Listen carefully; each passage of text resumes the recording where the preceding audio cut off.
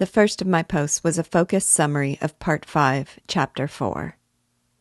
In defending Sonia against Luzhin, Raskolnikov was moved not just by strong personal feeling, but by a desire for relief from the anguish tormenting his own heart. He was agitated by his impending confession to her and the suffering it would bring him, but from his triumph over Luzhin, he felt vigorous. By the time he reaches Sonia's door, he is again racked by fear and doubt. He wonders if he ought to tell her, and feels simultaneously that he cannot help telling her. To cut short his hesitation, he opens the door quickly, and Sonia greets him as though she were expecting him.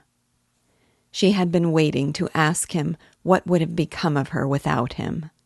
He responds with trembling voice that it is because of her social position that this all happened.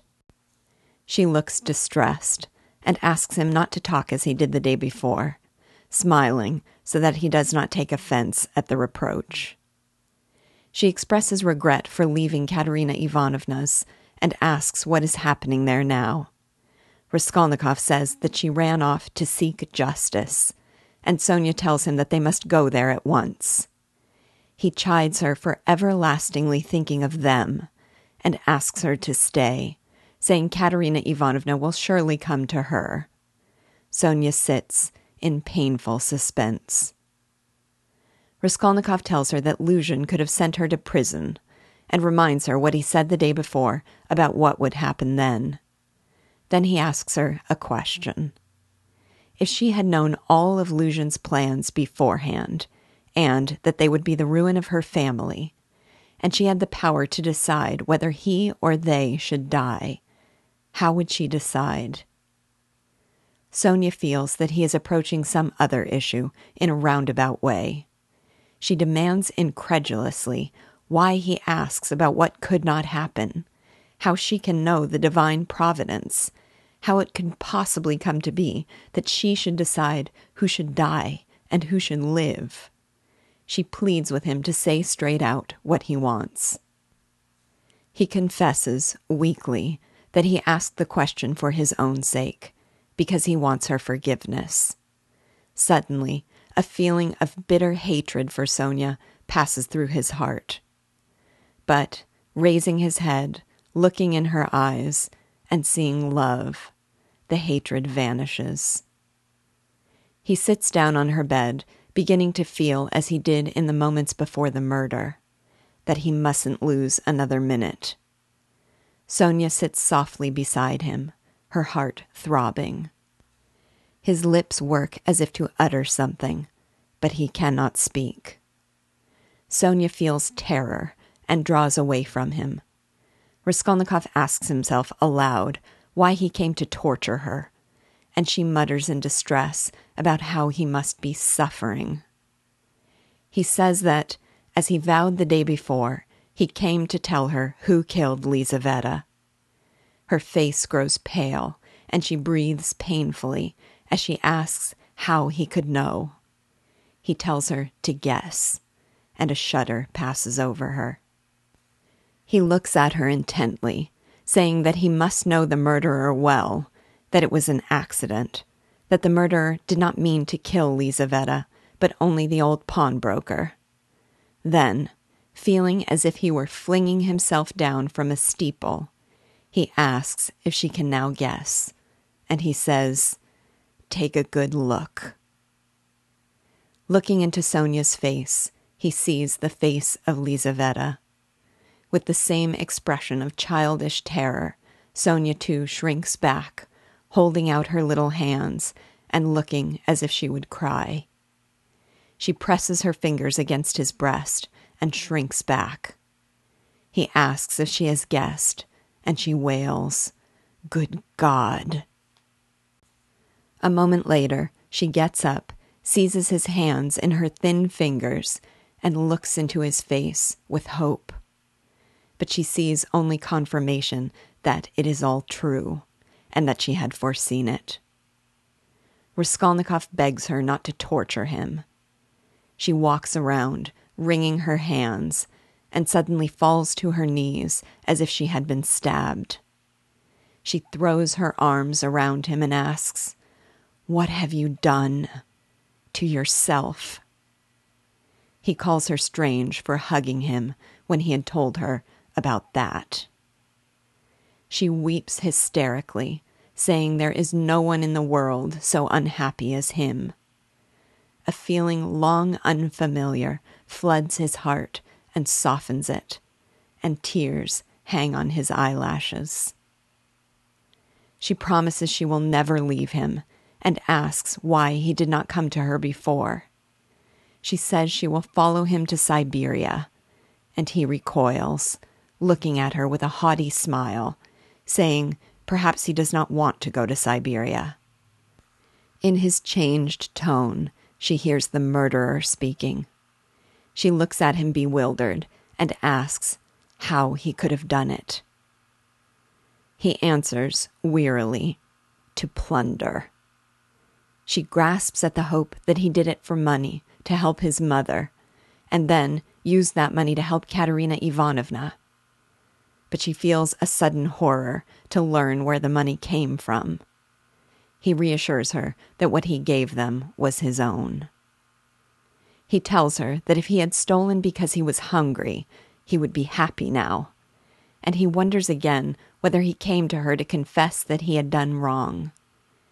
He had come to her to ask him to go away with him, and he suddenly understands where he wanted her to go, but he thinks she will not understand.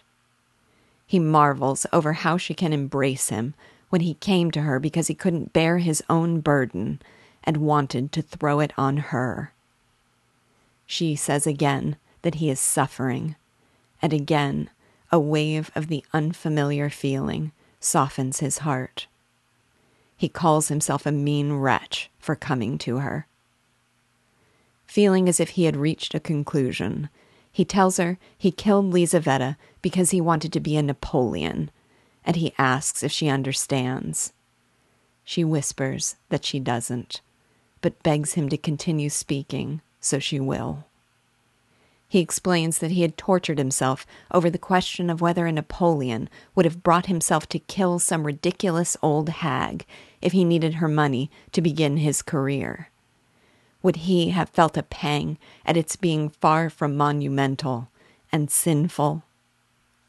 Then, one day it struck him that it would not have given a Napoleon the least pang, that he would not even have thought about it. And he, too, left off thinking about it and murdered her. But he then calls all that nonsense. He says instead that all his mother's hopes had been centered on him, and that he had no prospect of keeping her and his sister in comfort. So he resolved to gain possession of the old woman's money to make himself independent and relieve the burden on his family, though of course in killing the old woman he did wrong. Sonia shakes her head, crying that that's not it, that that's not right. He says it is the truth, and that though it isn't right, he only killed a louse. She responds simply, "A human being, a louse?" He calls that nonsense too, and says his head aches. Exhaustion can be seen through his feverish eyes and delirious excitement. A new train of thought rouses Raskolnikov, and he says, better yet, to imagine that he is vain, envious, base, vindictive, and prone to insanity. He had claimed he did not have the means to be independent, but Razumihin managed. He simply turned sulky and refused, sitting around in his room and doing nothing. He just lay there, thinking, until he began to fancy that... But he cuts himself off again, saying that's not it either. He had decided that men are stupid, that it's in their nature, and that it isn't worth the wasted effort to try and change them, that the man who is strong in mind and spirit must take power over them. Raskolnikov looks at Sonia, but the fever has taken hold of him, and he no longer cares if she understands or not. Sonia observes that this gloomy creed has become his faith. He goes on to say that he had divined that a man only has to dare, and that he wanted to have the daring, so he killed her. Sonia tells him to hush, saying God has smitten him, and he has gone to the devil. He says he knows it was the devil, that he has whispered it all to himself in the dark, that he kept wanting to forget it and stop thinking and make a new beginning. He knew, for example, that if he began asking himself whether a Napoleon would have done it, that meant he wasn't a Napoleon. He longed to murder without casuistry, to throw off the burden of ideas, and to do it for himself alone. It wasn't for money, or his mother, or mankind.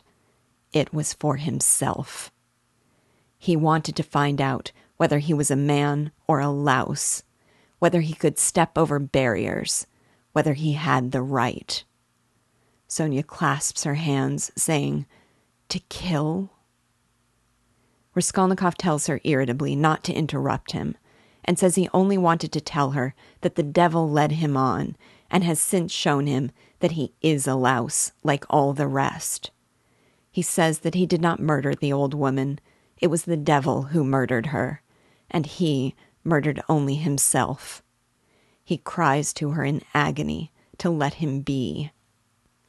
A wail of anguish breaks from her as she observes his suffering. He asks her in despair what he is to do. She jumps up with shining eyes, seizes him by the shoulder, and tells him to kiss the earth he defiled, and then bow down to all men and say, "I am a murderer." Then God will send him life again. He asks if she means he must give himself up and go to Siberia, and she says he must suffer and expiate his sins by it. He says he will not do it. She asks how he can go on living if he doesn't. He cannot abide the idea of confessing his crime to knaves and scoundrels, or of admitting that he hid the money under a stone and enduring their laughter. He declares that they don't deserve it, and he won't do it. She holds out her hands and says despairingly that it will be too much for him to bear, and he says haughtily that maybe he has been unfair to himself, and that perhaps he will get used to it. He says that the police are after him, but that they have no real evidence, and even if they do arrest him, they cannot convict him. He tells her he will try to put it to his mother and sister in a way that won't frighten them, and reassures her that their future is now secure. He asks if she will come see him in prison, and she declares she will. He realizes how great is her love for him, and it feels burdensome to be so loved. He had longed for her to relieve his suffering, and now that she had, he felt immeasurably unhappier than before. He tells her she should not come to see him in prison. She offers him her cross, taking for herself the one that had belonged to Lizaveta. He refuses it, saying, "Not now, Sonia. Better later." She tells him to put it on when he is ready to meet his suffering, and they will go together. At that moment, there is a knock at the door, and Mr. Lebeziatnikov appears.